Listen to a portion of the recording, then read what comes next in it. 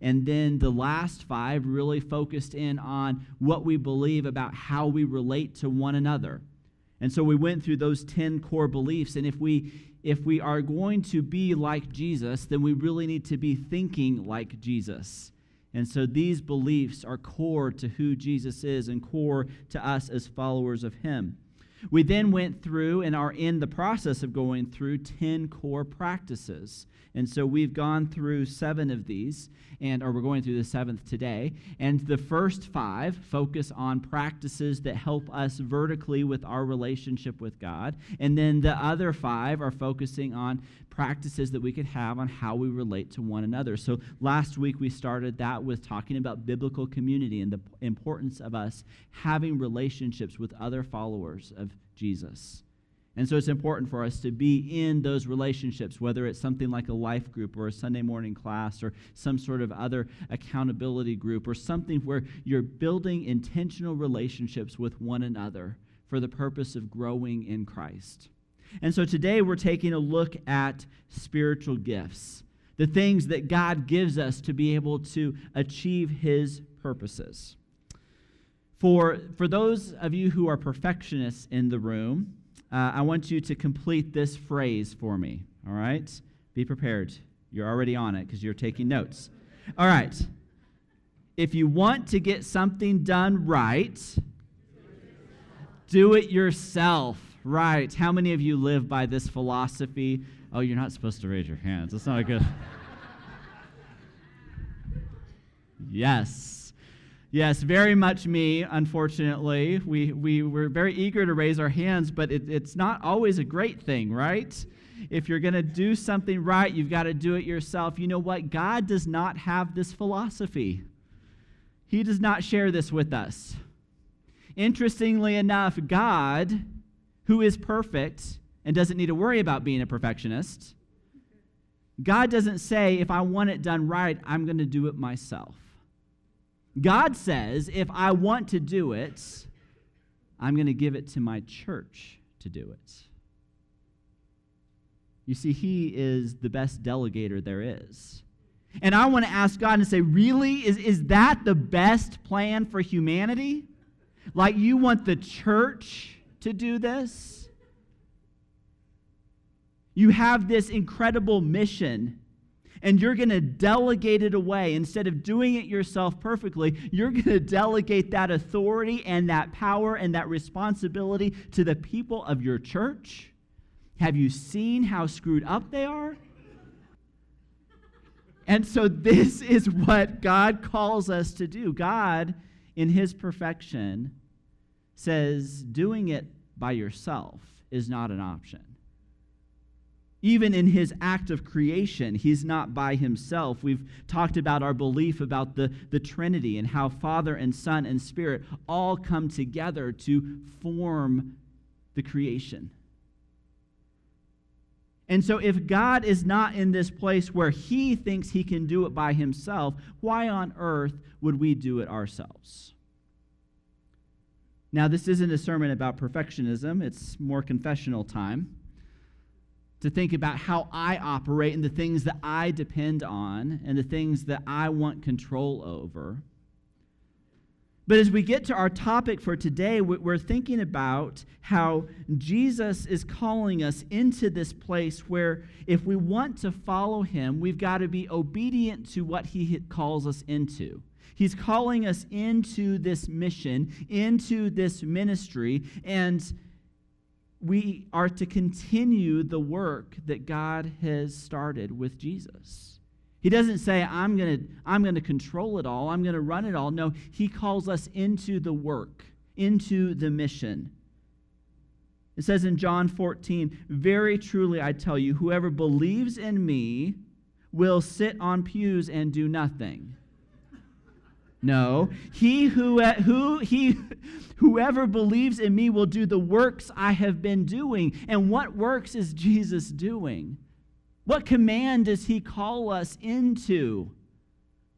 Calling us into loving God and loving others. He says, you will continue this work. And they will do even greater things than me. Now, there's this leadership philosophy that says if somebody can do it 80% as good as you, then you need to delegate it to them and be okay with the 80%.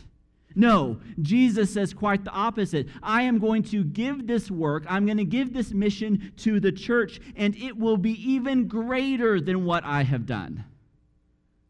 That as we look at the mission of what God has called us into, he says, greater things will be done through my followers. Not less than, not 80% of, but greater things will be done. So as Christ followers, we have a job to do. We have a mission that we're being called into, and it isn't for just those of us who are called into full-time ministry. As followers of Jesus, we are called into following him into this mission. That each and every one of us, if we have confessed Christ as our Savior, if we have confessed faith in him, that he calls us into a place to continue the works that he started, to continue in the things that he did in a greater way than what he even did. And that is the call on each and every one of our lives as believers. And so even though God gives us this incredible responsibility, thankfully, he doesn't leave us under-resourced. He provides for us all the things that we need, all the authority, all the power, all the gifts of the Spirit that we need to be able to do the work that he has called us into. He deposits into his people this gift, the skills, the things that are needed to accomplish his mission. And so I believe very strongly that when God gathers a people together like this, that every need that there is can be met by the resources and the people in the room. That whatever God wants us to do as a church, he has given us all of the gifts that we need to do that. He has given us all the people resources. He's given us all the financial resources. He has given us all the spiritual gifts to do what he wants us to do right here and now. And so as we think about this, we have to ask ourselves the question, what gifts and skills has God given me to serve? What gifts has he given to me to serve others? As followers of Jesus, we need to be asking this question. God, what have you given me?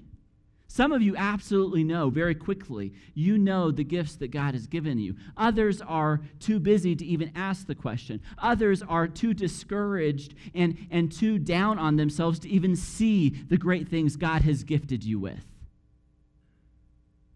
And so we ask the question, God, how have you gifted me? I want to read a little bit of a story from Randy Frazee to kind of get our mind around this. Imagine driving down the freeway. In front of your vehicle is a pickup truck with a family of 5 inside. In the back of the truck are a number of cages filled with chickens. The truck suddenly begins to swerve out of control, runs off the road into a ditch, and flips over. The cages fly out the back and break open, and all the chickens are released. You, along with a number of others, immediately pull off onto the shoulder to help. Now think about your first response and what you do next. Are you the person who would immediately take charge? One would announce to everyone, I've got this figured out, people. Just leave it to me and listen up. You begin delegating responsibilities, giving orders as bystanders spring into action. Or are you the person who would begin to organize and oversee the details? After hearing the orders of the leader, you start implementing the plan. You divide people into groups and distribute out the equipment, and someone is directing traffic, and some assist the victims, and some are taking care of wrangling the chickens. You then make sure that those groups have the necessary tools to get the job done. Are you the person who would focus completely on the needs of the people? Forget the truck, forget the chickens, those can wait. You go straight to the 5 people in the vehicle to offer them assistance. Put them at ease, care for them until the paramedics arrive. A sense of mercy for the victims is your primary focus. Or are you the person who quickly realizes this effort is going to take a while? And so the rescue team is going to need food and water, and so you take off to grab some supplies. You're laughing, Kathy. It's awesome. Your need to be hospitable to those who are sacrificing time and energy calls you to service. Or are you the person who would begin to ask the people around the accident what everyone might learn from the unfortunate situation? What could have been done to avoid the loss of control? How can this be prevented in the future? What steps should be taken by the highway department to avoid another accident at this location? You desire to gather the intel to teach others to avoid such an accident in the future. Or are you the person who simply walks up and asks, hey, how can I help? Put me to work. Whatever you do, whatever you need me to do, I'll do. Then you stay and do the dirty work until the victims have been taken to the hospital and every chicken has been recaged. Before you leave, you even pick up the debris from the accident after the truck driver hauls the vehicle away, the tow truck driver. And so do you see the different gifts to these? Did you see yourself in one of those, at least one of those? Who saw themselves in one of those? All right, at least one of those really resonates with you, and that kind of indicates maybe what your gift is. For some of you, it stood out very clearly which person you would have been in that. Maybe there's a couple different ones that you would have been. But it begins to show us, one, the importance of the group working together. All of those things are needed at some point. And it helps us see where we are at and what kind of gift God might have placed in us for times like this. We're going to take a look at Romans chapter 12, verses 4 through 8, and spend some time there looking at spiritual gifts. And I want to pull out for us 4 principles that we need to walk away with. 4 things to get us thinking about spiritual gifts. So let's read Romans chapter 12, starting in verse 4. For just as each of us has one body with many members, and these members do not all have the same function, so in Christ we, though many, form one body, and each member belongs to all the others. Okay, so let's just pause there for a moment. For just as each of us has one body with many members, and these members do not all have the same function, so in Christ, though many, form one body, and each member belongs to all the others. So our first point here, our first thing to pull out and think about is collectively, our identity and mission is to extend the presence of Jesus on earth. Collectively, we have a mission. Collectively, as one body, as a whole, we have an identity, we have a mission to extend the presence of Jesus. And so we have a responsibility. We're gathered together for a reason. We have become part of the body of Christ. Now think about how a body operates. A body operates in a unified manner, where that body is moving as a whole from one place to another, doing one activity after another, completely unified, working together. That's the metaphor for the church. That we would be so unified, that we would be so on purpose and on mission together that we're moving as one single unit. We don't have one jumping over here, one jumping over there, and one jumping over there. You know, my hand didn't decide to stay home this morning because it was sleepy. You know, it's like all of my organs are still here. One isn't on break somewhere else. they all have to stay in here, right? And they all have to work together. And let's continue the metaphor a little bit. They all have to like working together too, right? What kind of medical conditions happen when one organ hates another organ? There are these disorders where the body is not functioning together, and one organ starts rejecting another organ, or one set of cells starts rejecting another set of cells. All the parts of the body have to love one another. They have to like being in the same body together. They can't choose to leave. So we're the body of Christ, formed together for one purpose, one mission. Paul continues to give this analogy in several different places. He talks in 1 Corinthians 12 about the feet and the eyes, and talks about one body part wanting to be like another body part and thinking one is more important than the other. No, they're all important. Even the smallest of glands can make a huge impact on the life of the body. Another thing we see here is to achieve the mission of Christ, we must work together. So yes, as the body of Christ, we're called into a mission. If we're going to achieve that mission, we have to work together. And so with that comes a requirement of humility. Because we have to say, hey, your gifts are just as important as my gifts. And what you bring is just as important as what they bring. And maybe I bring this thing, but that's not the most important thing. There's that gland over there that's really making everybody grumpy. And so that gland is just as important. And so we have these different parts. We all have to come together. Verse 6 says this: we have different gifts according to the grace given to each of us. These gifts are a grace. God gives them to us, not because we earn them, not because we went to enough school, not because we're qualified, not because we have the right IQ. We're given them by the grace of God. Now, I want to go one step further and talk a little bit about these gifts that we're given.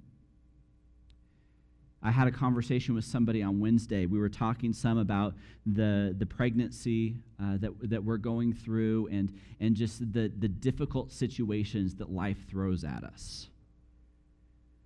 And this person was talking about some of their own difficult, very, very difficult, that makes most of our lives just sound super easy compared to some of the stuff this person has had to go through. And we talked about how sometimes the situations that we go through can also become gifts of grace. That we have these talents, we have these gifts, but we each have these unique experiences as well.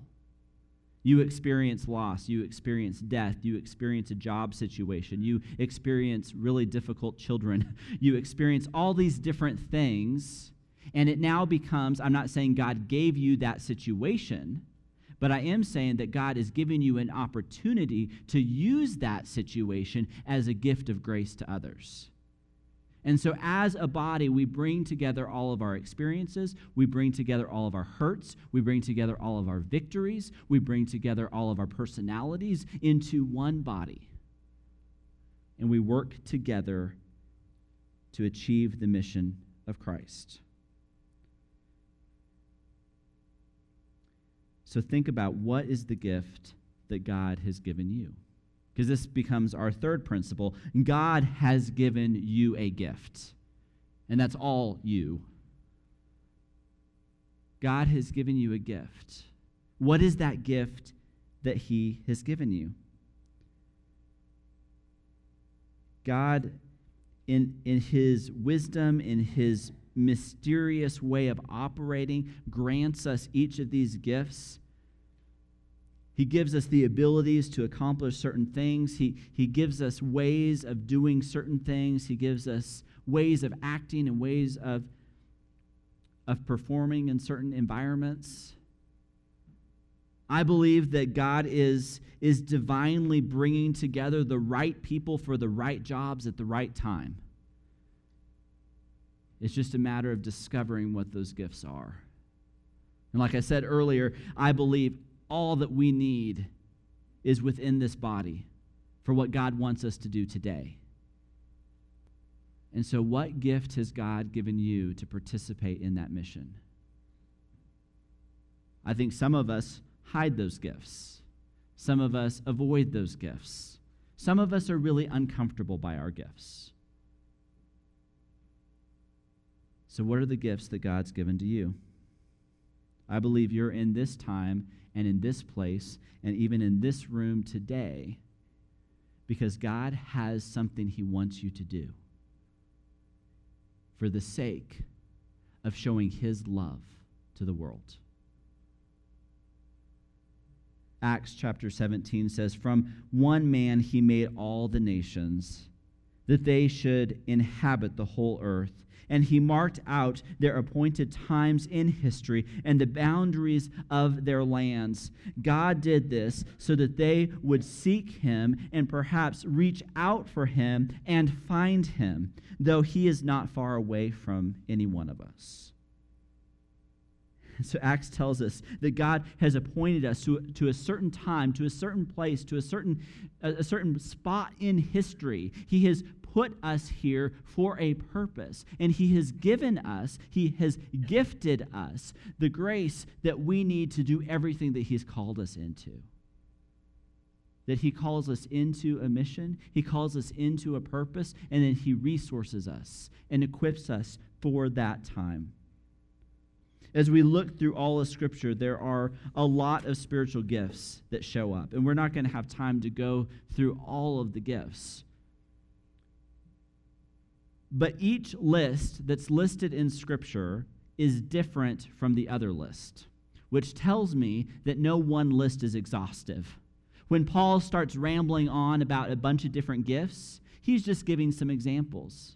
It's not a thorough list because otherwise every list would be exactly the same as every other list, and they're not. So 1 Corinthians chapter 12, we have 8 different gifts: apostle, prophet, teacher, miracles, kinds of healings, helps, administration, tongues. That's all in one. But then Paul talks in 1 Corinthians in verses 8 through 10, he talks about a word of wisdom, a word of knowledge. It talks about faith, talks about distinguishing between spirits, talks about interpretation of tongues. And then in Ephesians, he talks about the evangelist and the pastor-teacher, two totally different that he forgot on the other list. In Romans, he talks about serving and encouraging and contributing and leadership and mercy. Why didn't he mention those in 1 Corinthians? And then in 1 Corinthians chapter 7, he talks about marriage and celibacy being listed as gifts. Interesting conversation there. 1 Peter 4:11 talks about whoever speaks, which can cover lots of different gifts, and whoever renders service, which can cover a bunch of other gifts. So there's speaking gifts and there's serving gifts. So there's this long list of different gifts. There's lots of different ways to categorize them. There's lots of different ways to list them out and define them. And Scripture doesn't give us an exhaustive list. There's a lot of gifts. It doesn't say anywhere in here about musical abilities, which the Old Testament talks about. Paul never says anything about the artistic abilities, construction abilities. Those were all important ones that were listed in the Old Testament for building the temple, calling in these artisans to do their part in building the temple. So there's a long list of things that are gifts. And these come from God for his purposes and for his mission. And so, do you know what your primary spiritual gifts are? You need to know the answer to that. What has God gifted you with? Now, there's a couple different ways that you can find and discover this gift. The first is observation over time. When situations come up, when a need arises, when there's a work to be done, how do you engage in that? How do you most effectively participate in that? Think about the car accident with the truck rolling over. Which one do you naturally gravitate to? Another way to discern this is to ask others.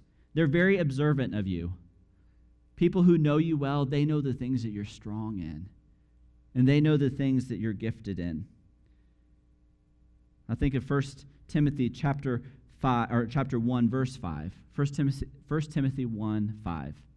Paul is talking to Timothy, and he says, I'm reminded of your sincere faith, which first served in your grandmother Lois and in your mother Eunice, and I am persuaded now lives in you also.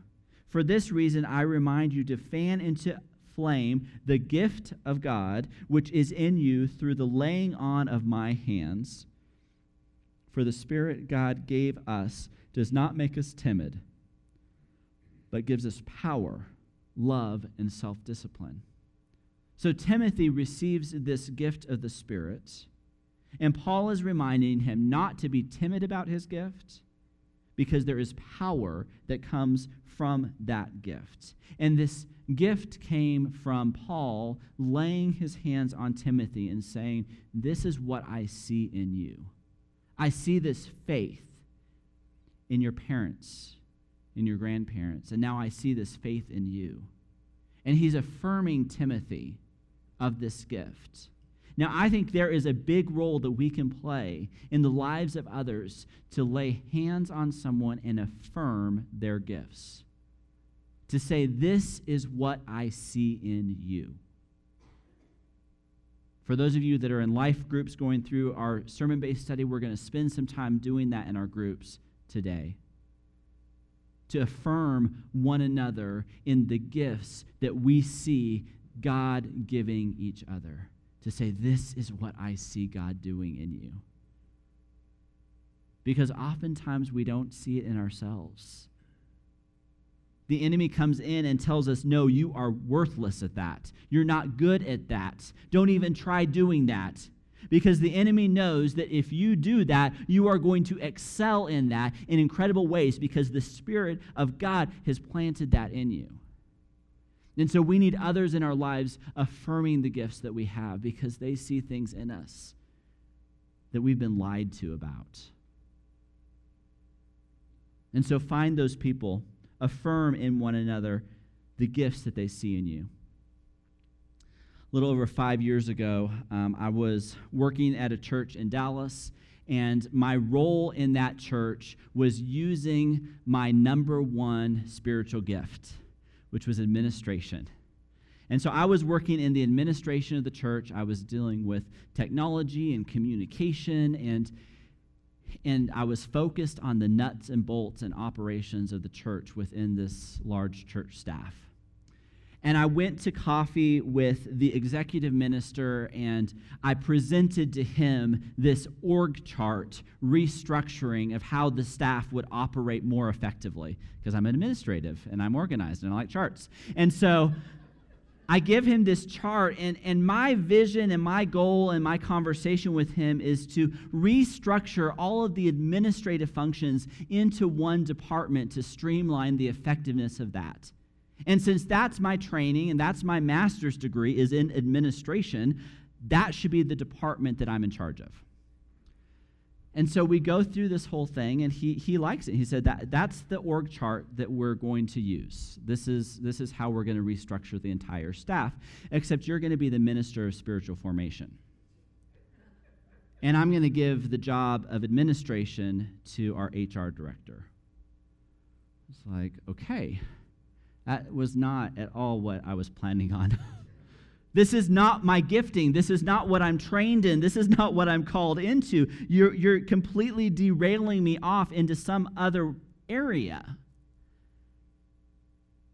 But what that did was have somebody who is incredibly important in my life speak into my life and say, I see other gifts.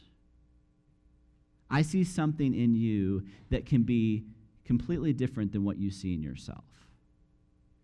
That you can be in ministry, not administration. And so that completely shifted my career path into a different direction that led me to even considering being a minister at a church and even preaching on a weekly basis. Because one person was observing gifts in me that I was not observing in myself, and affirmed that and called me into that and said, this is what you need to be doing. So what gifts do you have? What gifts do you see in others? On the back of your insert, your sermon note insert, if you're using that, this is last week's. On the back of this week's is not this, but on the back of it is something called the Spiritual Gifts app. There's a free app that you can download. For those of you that are less tech savvy, hand it to a younger person to figure out for you. There's an app, so if you've got an Android or an iPhone, you can go into the App Store and search for Spiritual Gifts app or Spiritual Gifts test. Look for the one that has that icon on it. There's another really weird one. If it's got like a dove on it, don't download that one, because then it's going to be about like speaking in tongues and stuff that we're not talking about today. So, we'll have that conversation another time. So for today, download this app, because this is the one that you need to look at. It asks you 80 questions. 80 questions sounds like a lot, but it's about 8 to 10 minutes, or 20 minutes if you're doing other things on other apps. About 8 to 10 minutes. Take it for yourself. What are the gifts that God has given you? If you're using an iPad, make sure you're searching for the iPhone apps, not the iPad apps, because if you're looking for iPad apps, you get the weird dove one, not this one.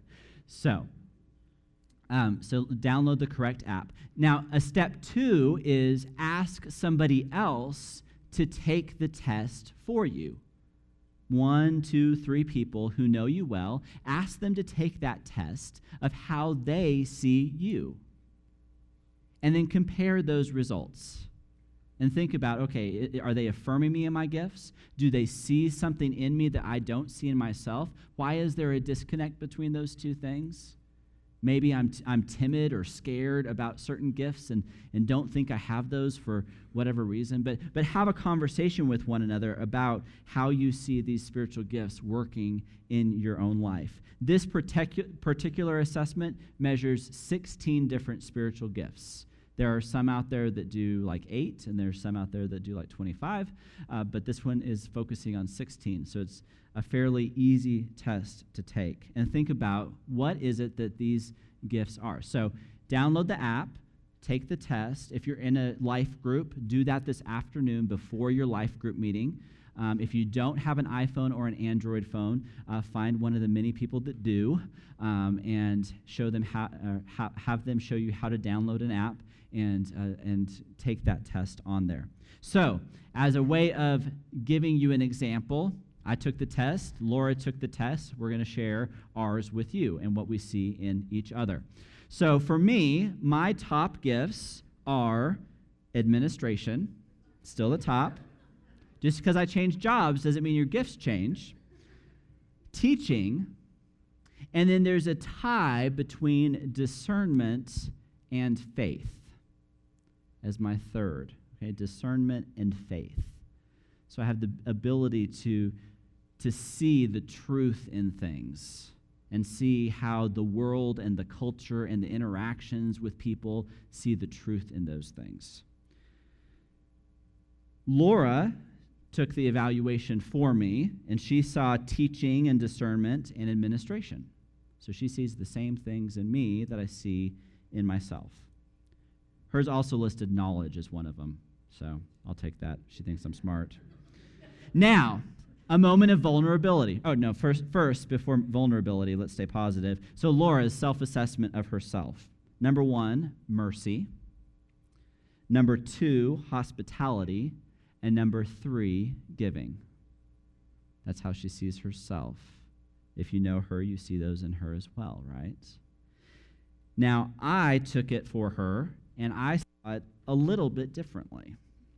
I saw hospitality as number 1, but I saw leadership as 1. And so this comes into an example, and I won't dig into it too much, where what you see in yourself and what others see in you may be different, and you need others speaking into your life for that. Now, the moment of vulnerability, my lowest ones, all right? So you also need to look at your low ones and see, okay, do you see the same things in your low ones? So for me, my low one is mercy. So, mercy. I am not a very merciful person, and so good thing I have Laura as one who has lots of mercy. So for me, if you're in the hospital, you really don't want me to come visit you because it's really just going to make it worse. It's like, I'm sorry. God just did not grant that to me. Take it up with him. I'm sorry. So mercy is not one. And giving is also low for me. I'm not a real giving person financially. Now, I tithe as a matter of discipline, not as a matter of a gift. It's not something that I'm just compelled to, but I do it because I know I have to do it. But I'm not strong in that. That's not a gift. And so those are my low ones. And for Laura, evangelism and wisdom, those are two that both of us are kind of low in. So between the two of us, not super evangelistic. That's low for both of us. We're not very apostolic, which means we don't want to be missionaries in Africa or in any new scary place. Albuquerque was as scary as we could go. And we were born and raised here. So that's as far into the ends of the earth that we're planning on going right now. I'm not going to say never to anything anymore. So anyway, so look at those gifts. Think about those gifts because these play out, right? And so I say this partly your expectations of me as the minister of the church. Like, I don't have all 16 of these gifts, right? I mean, I'm not going to do all 16 of those well. That's not how God has gifted me. He hasn't gifted any of you. If any of you have all 16 gifts, please step up and I'll just hire you and you do it, okay? But God doesn't gift us in all 16 areas. Now, we have weaknesses. We need to grow in those. There are things that are not my gift that I have to do no matter what, right? So how many of you have the spiritual gift of washing dishes at home? There's some of you that's a gift, right? How many of you wash the dishes at home? Okay, it's not my gift. But I don't tell Laura, washing dishes really isn't my gift. So I'm going to let somebody else do it. There are things that we have to do as the body, okay? There are things that we have to do as the body that you're not gifted in. You're called to do it anyway. It may not be a gift of yours to give, but we're called to give. It may not be a gift of yours to pray, but we're called to pray. It may not be a gift of yours to be an evangelist, but he still calls you to share the good news. And so there are things in our lives that we say, I'm not gifted at that. Stop using excuses. Your gifting is not an excuse to not do the things you don't want to do. But more importantly, know what your strengths are. And this brings us to our last point. Romans chapter 12, verse 4 says, if your gift is prophesying, then prophesy in accordance with your faith. If it is serving, then serve. That's your gift. Use it. If it's teaching, then teach. Use it. If it's to encourage, which I'm not doing now, then encourage. It's not one of my gifts. I'm sorry. If it's giving, then give generously. If it's to lead, then do it diligently. If it's to show mercy, then do it cheerfully. If it's your gift, use it. Use the gift God has given you to fulfill his purposes. And so what is your number one gift? What's your number two gift? What's your number three gift? Use it. Max Lucado says it this way, do the most what you do the best. So yes, we have these areas that we're weak in and we just have to do it out of discipline, but there are things that we excel in because God has given that to us. Are you being a steward of the gifts that God has given to you? Are you using what He has given you for His purposes and for His glory? Are you using your gifts to bring the body into a unified whole?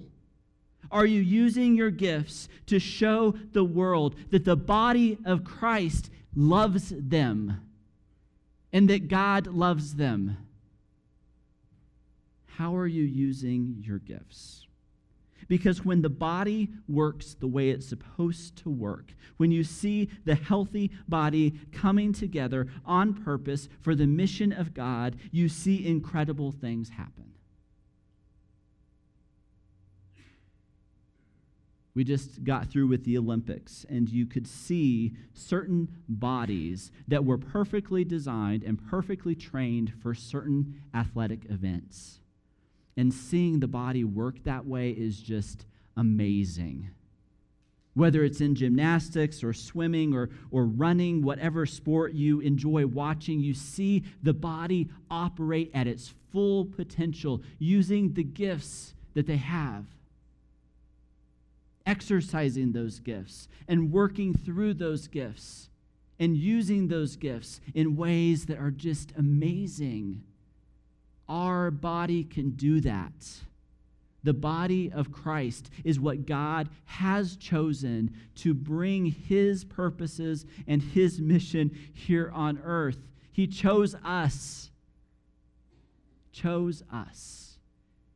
and has gifted us with everything that we need to make that happen.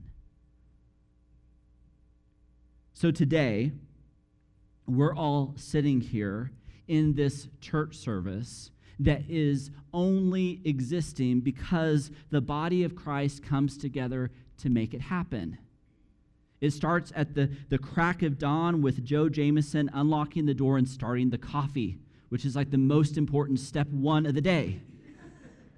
And so we've got the coffee that is made. We've got the praise team showing up at 8:30 to rehearse so that this worship service is not a disorganized mess. They're prepared and they come together and make sure that they're ready for this time together. We've got 20 people working down the hall so our kids have something that is age appropriate for them so they can hear the message and the love of God in a way that makes sense to them. And they're doing that right now while we're doing this here. We've got people who have come in early to prepare the communion trays because, you know what? Somebody has to put the juice in those little cups. And they come together and they do that. And we have teachers who are preparing for days and weeks and months to be able to teach the classes that we have. That's all so that this morning could happen. That's just this morning. We've got people in the back operating sound and slides. We've got people out in the foyer making sure programs are handed out. We have those programs being printed days ahead of time on Thursday by Jamie in the office. We've got inserts that are prepared and stuffed in those. We've got hours of people who have worked to put the prayer programs together. This is all for today. Kathy has started coffee in the back and has the good creamer back there. Thank you for the good creamer. And we've got all of this coming together just so this activity this morning can happen. But the mission of God and what He's calling us into is so much bigger than what happens right here and right now at this time. And so it spreads out from even what we do on Sunday mornings, and we start looking at Wednesday nights, and we look at the team of people who come and show up at 3:30 on Wednesdays so that we can have dinner at 5:30. And we come and we show up and we consume that. And there's a variety of things that are happening throughout the week, through life groups, through the student ministry, through the children's ministry. And then there's all the other things that we're involved in outside of here with ministries like Kairos and a Peaceful Habitation and the children's home that we support and work with, and the student center that is taking care of our college students. And so we all bring our gifts and we bring them together and we come together for the mission of God. And there was a day where we thought that we had to do that so that God would love us. And as I rant and rave up here about using our gifts for the purpose of God's mission, it is not at all because if you will do more, you will be loved more. That is not the message for today. The message for today, and we'll share this through our time of communion, the message for today is God came and loved us so very much that he gifted it to us.